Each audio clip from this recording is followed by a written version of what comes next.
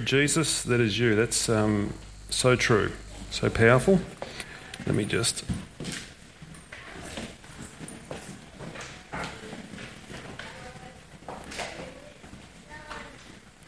get myself set up. Brilliant.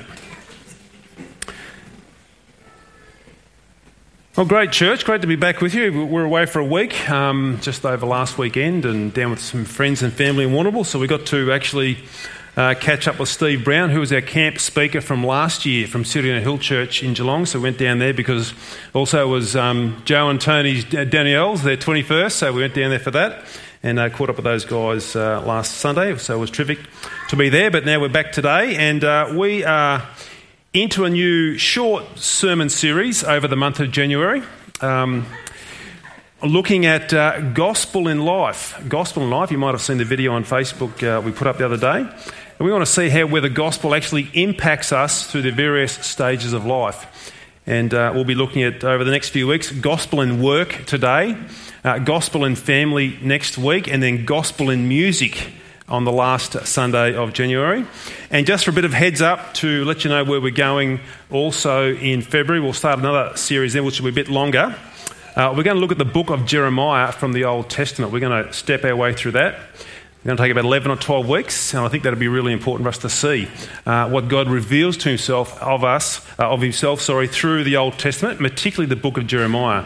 So we're going to start that in February and then just sort of roll through 11 or 12 weeks looking at that. But today we are in gospel in work. Gospel in work. You might have heard this saying before, all work and no play makes Jack a dull boy. Some of you heard it, some of you haven't heard it. All work and no play makes Jack a dull boy. Does work have to be like that? Does work have to be like that where it just supposedly, according to the saying, makes us dull? All work and no play makes Jack a dull boy. I don't think so. I think the gospel really does speak into work and transforms us at work to work in such a way that it is a worship before God and glorifies him and is an opportunity to show his greatness through our lives. And before I forget to, if you have any questions from today's talk, we'll take some questions at the end as well, if you have any. But if you've got your Bibles, let's go to Ephesians chapter 6. And you're saying, we've spent a lot of time on Ephesians over the last few months. We did the sermon series on spiritual warfare, but this passage again just comes out of Ephesians. Ephesians chapter 6, and we're just going to read verses 5 through to 8. Bondservants, obey your earthly masters with fear and trembling, with a sincere heart as you would Christ. Not by the way of eye service as people pleasers, but as bondservants of Christ, doing the will of God from the heart, rendering service with a good will as to the Lord and not to man, knowing that whatever good anyone does, this he will receive back from the Lord, whether he is a bondservant or is free. Father, we give you thanks and praise today that we can come and open up your word. Now we ask, Holy Spirit, please open up our minds to understand what is happening here as Paul speaks to the Ephesians here about employees, workers. Lord, I pray just help us to see today how the gospel really, truly does come in and transform every aspect of who we are, and very much so in the way we think about work. So Lord, we ask this now and pray it now in Jesus' name. Amen. We live in a world today that in some respects thinks that the ultimate in life is to retire and to never have to work again. That's like the ultimate in life. It's though work in one way is this thing that's stopping you from the real enjoyment of life. This work sort of this thing you've got to do for so many years, and it's stopping you from getting to the real part of life, which is that retirement, a time when you can do as you like and not have to punch any time clock or be at a certain place at a certain time. That's what they often will tell us is the ultimate in life. But on the other hand, it's actually your work that generally gets you to that point of being able to perhaps have that carefree lifestyle. Some people are out there looking for that ultimate job or career in life as well.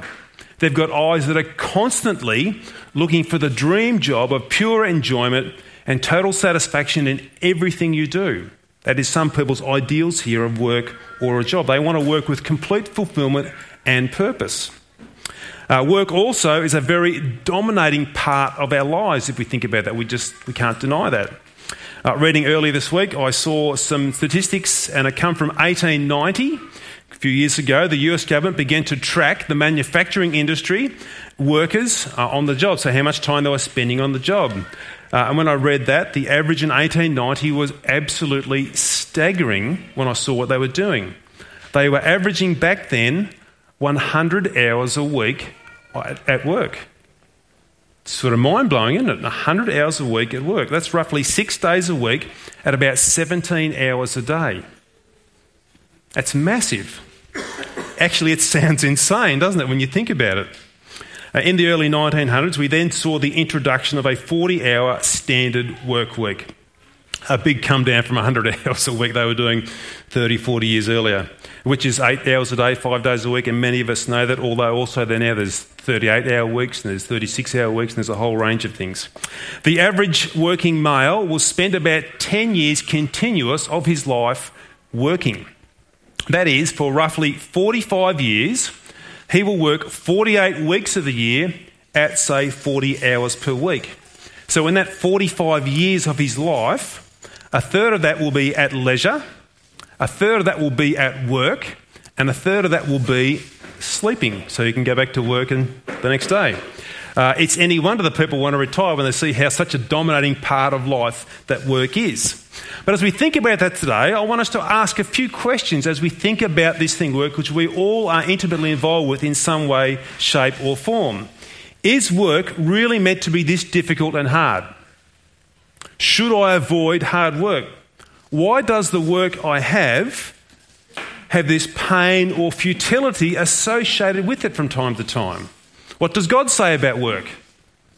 How does the gospel redeem and transform the work I'm involved in?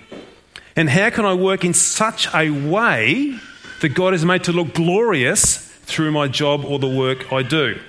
Let's jump into that and let's have a look what the Bible's got to say here about work.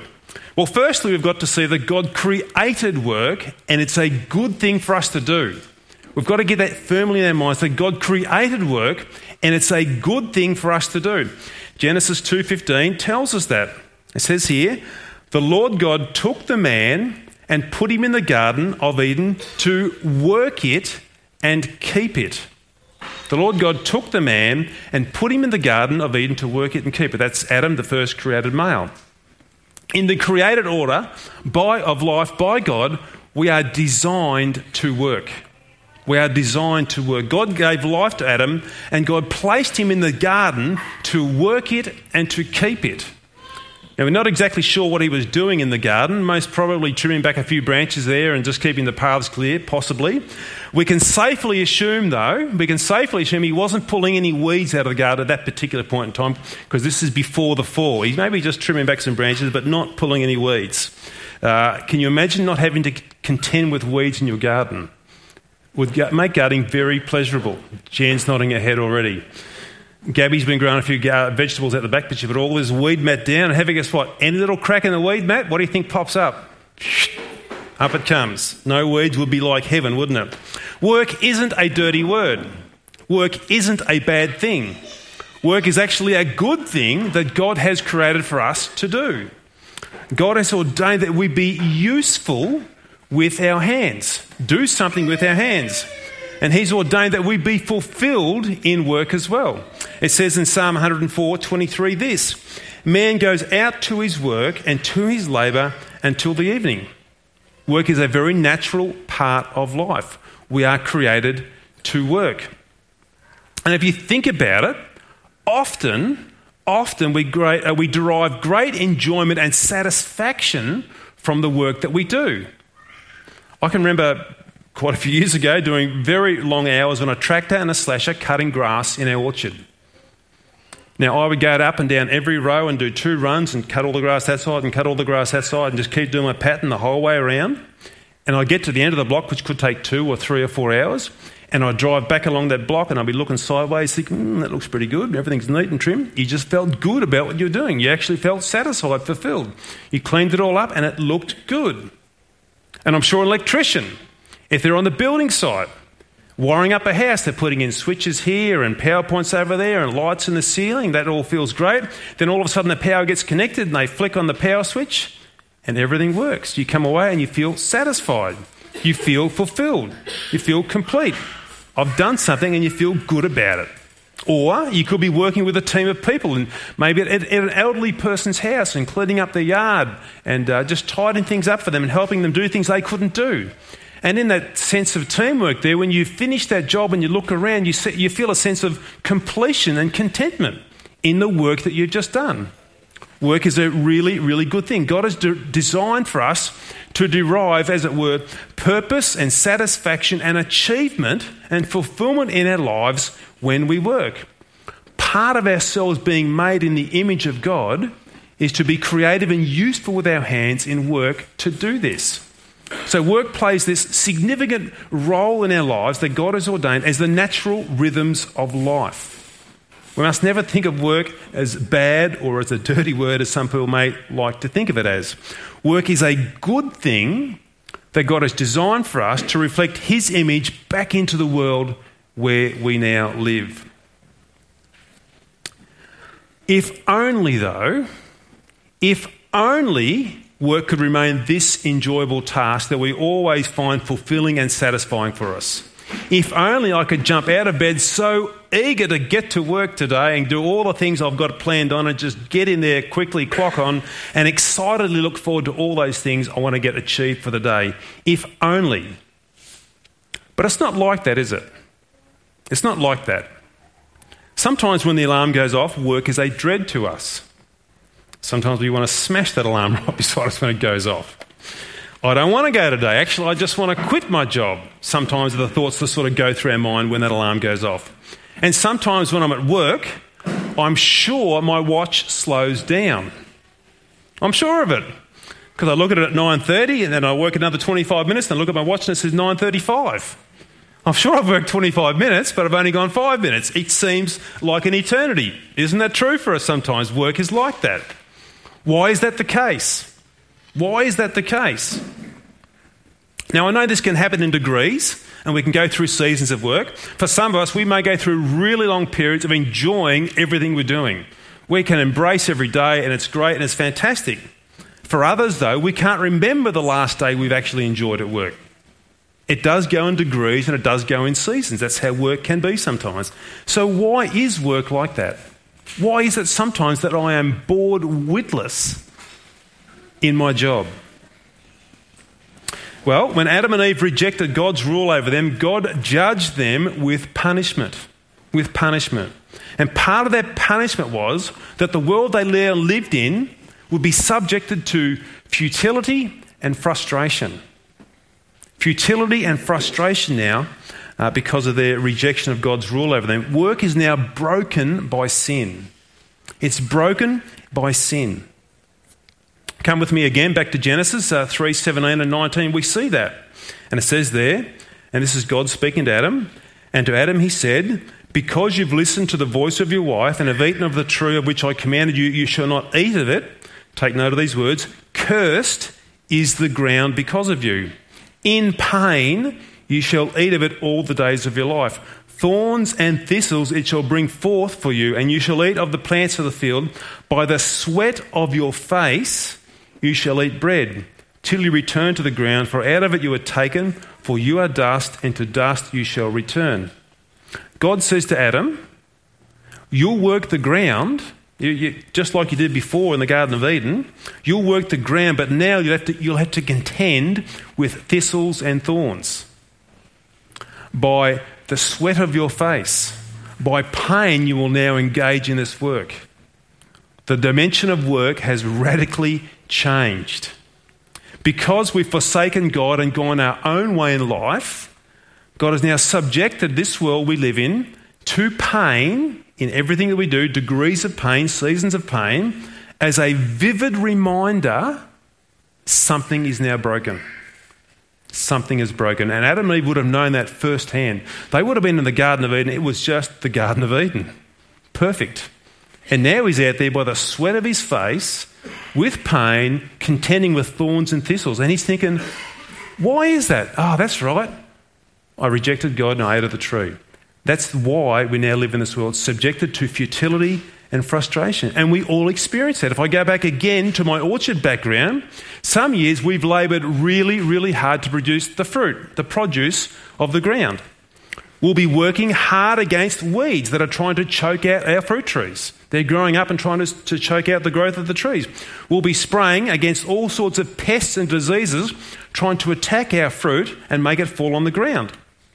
We'll be doing all sorts of things to stop spring frosts from freezing our fruit. We're working hard against these things in pain and by the sweat of our face. And other years we'll be applying extra water onto our trees because they're suffering and are dry, thirsty in a hot, dry drought. All these things are against us. And sometimes we've done all that and overcome a fair majority of those things and got the fruit all the way to the point of harvest, like within a few days we're going to pick, and we're sitting in our kitchen, we watch these big black clouds just roll over the top, and it just pelts down hail and just cuts up our fruit. That's what it's like sometimes. There's futility and there's frustration.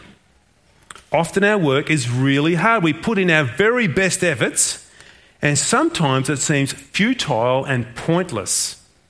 You could be the same person maybe putting a presentation together for your management. You've got a PowerPoint organised, you've got all the facts and the figures put down, you've actually put it all in nice graphics, you've got it all set up, and you spend a lot of time trying to think of every detail, every possibility. You put it all together in this package, and you bring it along to your management, and they take 2 minutes and say, no, we don't want that. And you think, what did I just do the last 2 weeks of putting this presentation together for? Sometimes it just seems futile and it just seems pointless. Our rejection of God has made work a place at times of toil and difficulty. The hardship of work, though, can also go deeper than just that. Sometimes we can be abused and exploited by others around about us at work as well. Sometimes we should be logically the next person who should be in line for that promotion to go up to the next position available in the company. But because of a couple of relationships outside of our control, we get totally overlooked. And we're the logical one to go there, but because of these other relationships, no, we're going to just sort of not what you know, it's who you know sort of thing. You feel exploited, you feel abused. And there's numbers of people around Australia who actually are paid below award wages. You'll see a number of these contractors bringing in overseas labour and they're just getting paid sometimes $5 or $6 an hour. They're exploited at work. That happens. This makes work hard, pointless, frustrating, boring, demeaning and painful at times. And all of this pain and frustration in work is a result of our sinfulness in rejecting God and His ways for our lives. So what is work now? It's a mixture of pleasure and pain. Our mindset is totally different because we take this broken mindset into a broken world, into a broken work situation, and our thinking and attitude towards work is different. It's broken. Some of us may look at work as a place to fulfill us totally and completely. Like that's what work is all about. It's the ultimate in life. We try and find our identity in our work or our career. We try and make work it. If I can land that job, if I can just get that position, then I'll have the status that will actually make me feel fulfilled. I've reached the position of manager or general manager of the company. And then people will really see who I am. It then becomes my work is my job is who I am. Work is not designed to be like that. And see what happens then if we don't get that position or if we don't get that place in work that we want, we don't get the status we're looking for that work will hopefully give me, we'll very often then move to another job trying to seek that position or trying to seek that status in life. And this is one of the reasons why we get so many job changes or career changes in life. I was reading again earlier this week. The average person changes jobs 10 to 15 times in a lifetime. Now, many don't, but many do actually way more than 10 to 15, but the average is 10 to 15 times you'll change your job through your lifetime. Now, on average, we don't go any more than about 5 years at a job. Often people are looking for that next step up. If I can just get that position, I'll get that status. Now, I'm not saying it's wrong to change jobs. Sometimes there's really, really good reasons for taking on a better opportunity. Go for it. That's a good thing. But sometimes the result is it's just the brokenness and the futility of work in our own hearts and what we're trying to get out of work. We get so bored we just want to move to the next job. Maybe that will fulfill me. Sometimes work is affected like that. But is that it with work? Am I just resigned to gritting my teeth and just toughing it out, work all of my life? Do I just grit my teeth and say, right, I'll just get through this? Is that it? Or am I just waiting for that final bell when I hit maybe 65 or whatever the next retirement age is, 67 and a half or something? Am I waiting for that final bell? I can say, right, I'm out now, I'm done. Is that all we do? Is that what work's about? Or do we say, what does the gospel then tell me about work? Or how does the gospel then transform me through my work? Let's think about that. Work is now transformed by the gospel. It's really paramount. It's critical to see that the gospel of Jesus Christ changes everything. That one there. Jesus changes everything. It's most important that we see that every sphere of life is renewed by the gospel of Jesus Christ. The Holy Spirit takes the truth of the gospel and works it deep down into our lives to produce life-altering transformation. And work is absolutely in this picture of life-altering transformation that the Holy Spirit does through the message of Jesus Christ in the gospel. Have a look at this passage here with me in 1 Corinthians. Very familiar but very, very powerful. 1 Corinthians 10:31. So, whether you eat or drink, whatever you do all for the glory of God. Whether you eat or whether you drink, whatever you do, it's a really big word there, that whatever you do all to the glory of God. It's a key foundational verse that, if lived out, will radically transform your life and mine. That whatever you do obviously includes work. Whatever encompasses everything. Whatever you do for the glory of God. Here's what happens. As we turn from sin, as we put our trust in Jesus as our Lord and Saviour and what He's done for us at the cross, as we do that, the Holy Spirit takes that life-changing truth and changes the way we think, changes the way we see, changes the way we view everything. We see our lives now, including work, in a whole new, different light. Yes, it's broken, but we see it through a new set of eyes. Now our work or job or career is not about me, but it's about bringing glory to God, because whatever you do for the glory of God. Now my job is about bringing glory to Him.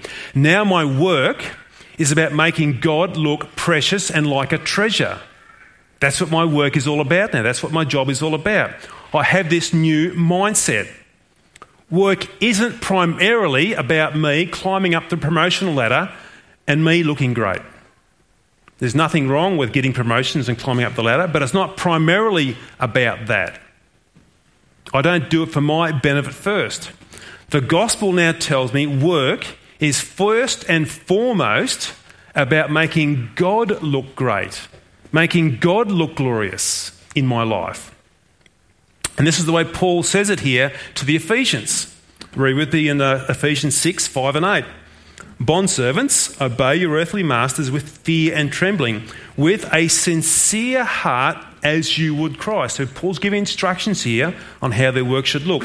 He says, not by the way of eye service as people pleasers, but as bondservants of Christ, doing the will of God from the heart, rendering service with a good will as to the Lord and not to man, knowing that whatever good anyone does, this he will receive back from the Lord, whether he is a bondservant or is free.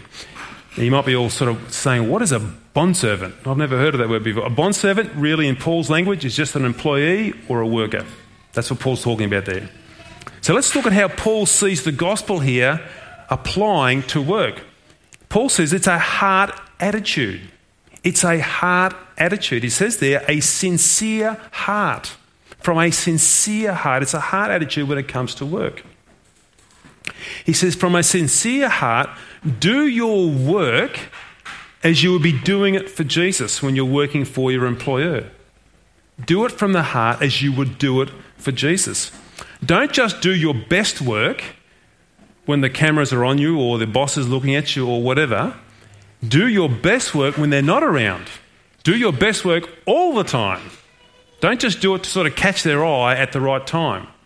Paul's saying the heart will actually want, a new heart in Christ will want you to do work right the way all the time, not only when they're looking.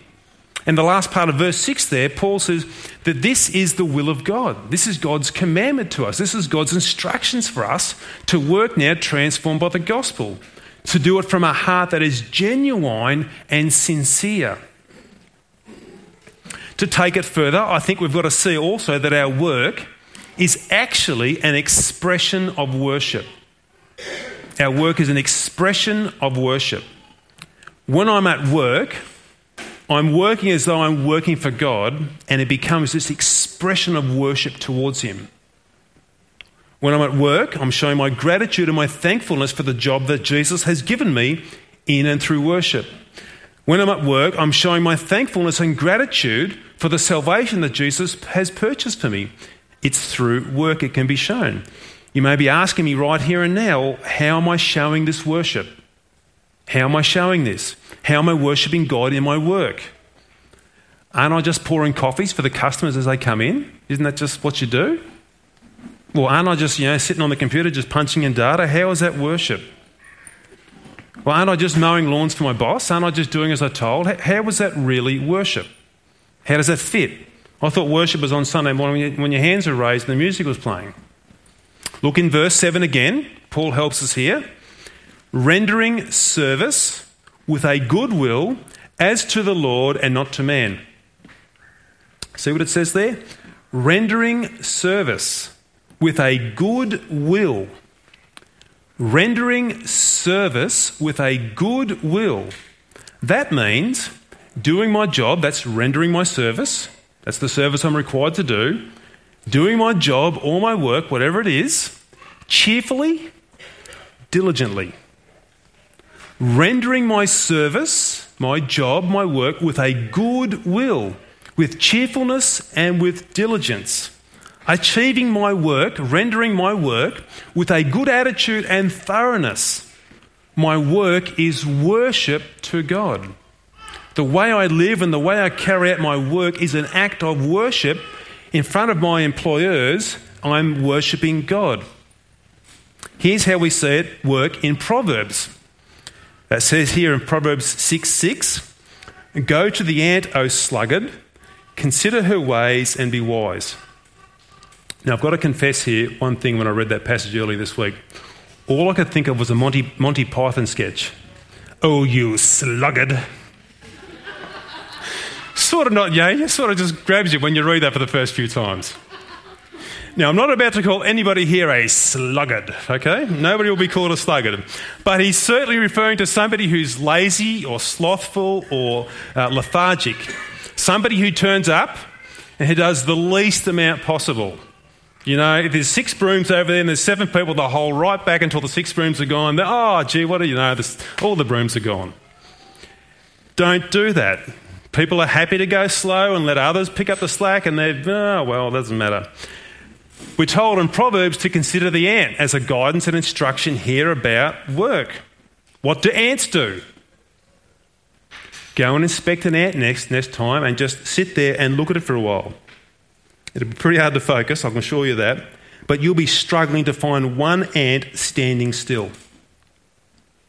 They are just hurrying and scurrying to and fro. It's like a 4-lane freeway going backwards and forwards. They are just always on the go in diligence. We first lived in a house in Rupner about 20-odd years ago. I remember one night I got up to get a drink of water and I turned the light on and we had ants in our house. It was like 3 a.m. and here's these ants going flat out. And I'm thinking, do you guys ever sleep? Oh, sluggard, consider the ant. They're diligent, they're industrious, they're working. This is what God's instructing us here through Proverbs. They're on the go. Paul says it again in 1 Thessalonians 9-12, chapter 4, 9-12. Read with me. "Now concerning brotherly love, you have no need for anyone to write to you, for you yourselves have been taught by God to love one another. For that indeed is what you are doing to all the brothers throughout Macedonia. But we urge you, brothers, to do this more and more, and to aspire to live quietly and to mind your own affairs and to work with your hands as we instructed you, so that you may walk properly before outsiders and be dependent on no one. Now, the Thessalonians had an issue back then. They thought the Lord had already returned. So a lot of them actually chucked in their jobs and they were just sort of sitting down, just waiting for the trumpet to call and the clouds to roll back and in he come. Paul says, no, Thessalonians. Go to work. Be industrious. Do something with your hands. And why does Paul say that? Why does he tell them to go back to work and be industrious? Do something with your hands. He says, work diligently there so that your life properly reflects the gospel to outsiders. To outsiders. To the unbelievers. Let your work as worship to Jesus be something that people see, where they can see that you are worshipping God through your work. So we can live properly before outsiders. This is the will of God for us, to work with diligence and cheerfulness as a reflection of our worship before Him. How then should we work? How then should we turn up for work? How does the gospel shape and transform our work? How do we do this practically? Well, here's a few tips. Firstly, we should be well rested up for work. Absolutely. We should be well rested up and full of energy, ready to work. We want to have the right amount of energy for our employer to give our best. Don't expect to burn the candle at both ends and keep rocking up to work with about 4 hours sleep, thinking you'll be able to give your best for your employer. That won't happen. The right thing to do to worship God through our work is to be well rested up, ready for work, doing our best there with the God-given energies that He's given to us. That's the right thing to do for our employer. We should be punctual for work. We should be punctual for work. If work is at 8 a.m, at the very latest, at 7:59 we are walking through the door of our work. Because if you turn up at 8:03 or 8:05 or 8:07, what's that telling the employer? I don't really care all that much about work. If we're worshipping Jesus through our work, at 7:59 we are on time for work, or whatever time it is. If it's 9 o'clock, it's 8:59. Punctual for work. We should also make every effort to have a cheerful attitude amongst everybody at work. We should come with a disposition, as it were, to promote a joyful and pleasant workplace because of the joy that Christ has placed within us. It'll be difficult in some scenarios, but we should ask for the Spirit's power to enable us to come with a disposition of cheerfulness and joy into the workplace, to promote a pleasant workplace to be at. We should work with our employers and our workmates with their best interests at heart, coming along to love these people we work alongside. The gospel transforms us and shapes us now to love these people and to worship God and to do this with their best interests at heart when we come to work. That's what the gospel does. We seek to work for the prosperity of the business we're in. Do we want to keep our jobs? Absolutely. Well, most of the time we do. Let's work diligently so the business is prosperous. That is worship before God. Here's one that's probably left field. Mums working at home. Legitimate work.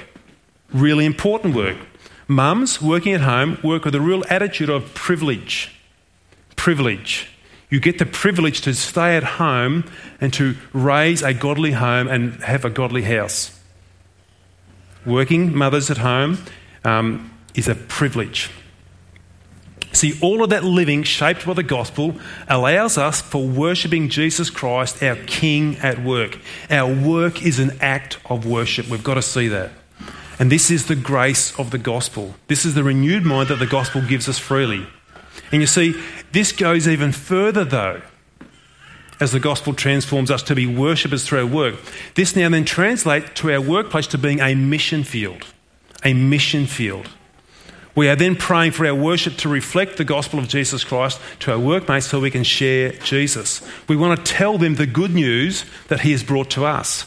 That Jesus Christ Himself has come to rescue us and save us so that we can be renewed in Him, have glorious relationship with Him, and then let that gospel transform us to our work colleagues. We want it to be a mission field where we can now share that joy with others through work. Listen to Jesus' words today as we close. He says this in John 5:17. But Jesus answered them, "My Father is working until now, and I am working." My Father is working now, and I am working. Jesus is still working today. He is working to rescue and transform lives. He has not given that up. He's still working today. And why is he still working? Well, Jesus tells us again when he says this to the Father in verse 4 of John 17. He says, "I glorified you on earth, having accomplished the work that you gave me to do." Jesus comes to glorify the Father through his work. And that's the same call on us today, is to bring glory to God through the work that he's given us today. So I ask these questions. Where is your work up to today? Where are you up to in your work? Is work all about you and what you can get out of it? Is it all about you climbing up the ladder of promotion and not giving a rip about anybody beside you? What is your attitude to work? What do others see of Jesus in you at your work? Or are you letting the gospel of grace radically transform you from the inside out so that your work is now an act of worship that glorifies God? Let's pray. Father, we come before you to thank you and to praise you for your goodness, Lord, through the gospel and how the gospel works in our life, and particularly so in our work. Lord, it's such an important part of our lives, such a dominant part of our lives as well. We pray today that, Holy Spirit, you would take the truth of the gospel and let it move into every room of our lives, particularly the room we call work. And to see, Lord, that our work is a place of worship. Sure, it's really, really hard and it's really, really difficult, but I pray that you'll enable us today to let that gospel and your power work through to transform us so that we will work for your glory and for your good. Father, we ask that in Jesus' name. Amen. Just before Joe comes up, any questions from that?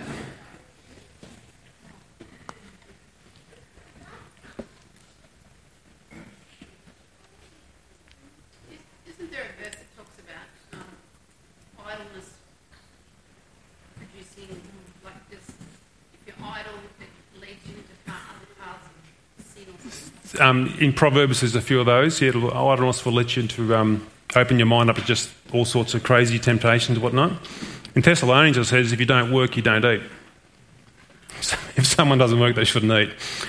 I didn't quite go there, but that's Paul saying, hey, just get going and do something. Neville? Just a little bit further, Paul says, work hard that you have extra to give. Yep. Well. Yep. So not just the three-way question as well. Yep. Those around us. Yep, absolutely. God provides some resources and finances through work, and then we're able to then give back and to others who in need. Totally. And Paul used that as an example in his own life, where he said that he works and he works and he works so that he can continue to preach the word. Right? Yep. He was doing that, and Doug was saying that Paul was bivocational when he was as an apostle. He was not wanting to be a burden on some churches that were in a very low estate, so he kept making tents, building tents, and then still doing the work of the apostle at the same time. So, absolutely. Thanks, Joe. You come and lead us around the communion table. I think Jerry and Marlene not here today, so Ruan, Dad's going to fill in. Good on you, Ruan. Thanks, Joe.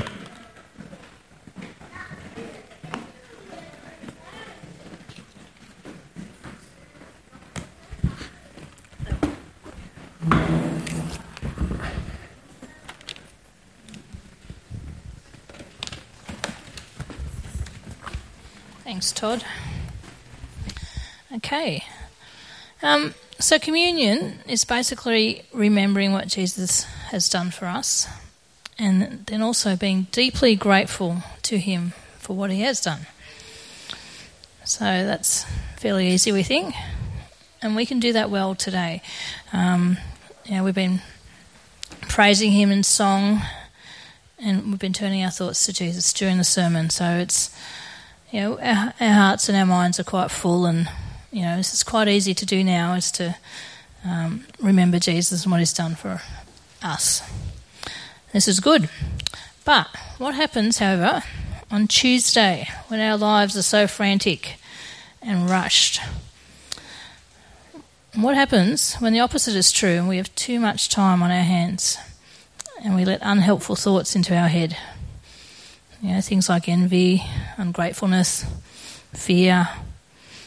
Insert your pet negative thought into here. We need to commune with God every day, not just today on Sunday.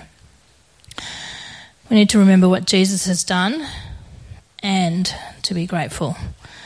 And this is obviously primarily his sacrifice on the cross, but also many, many things that we take for granted. What about the very ability to take a breath? Eat food each day. Work in a job or at home. And even to thank God that today I was able to be kind to someone. We can only do that through Christ.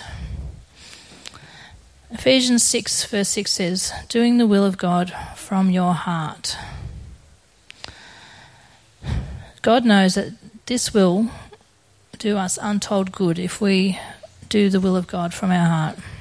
And we'll do well to remember Jesus every day, to be grateful to Jesus every hour, and to commune with our God.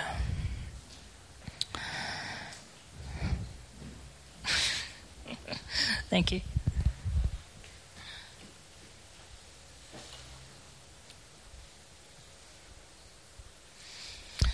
Okay. All right. And Jesus took the bread and he gave thanks and he broke it and gave it to them, saying, "This is my body given to you. Do this in remembrance of me."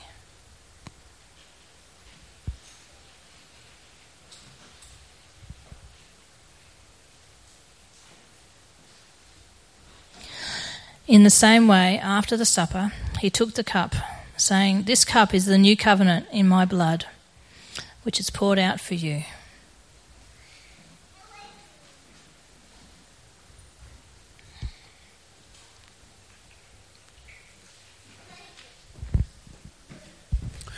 Thanks, Joe. Just as the musicians come back to finish for the song, guys, if any of you would like some prayer or would like to catch up with me after the service, I'll be down the front here, so please come down and certainly will be available for that.